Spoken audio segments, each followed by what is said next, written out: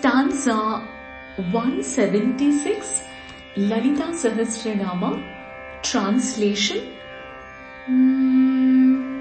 Dhara dhara sutta dhanya, dharmini dharmavadhini.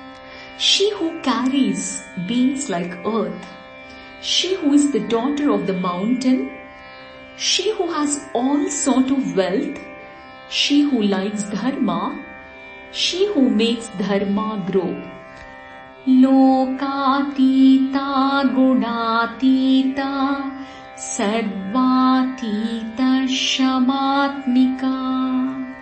She who is beyond the world, she who is beyond properties, she who is beyond everything, she who is peace.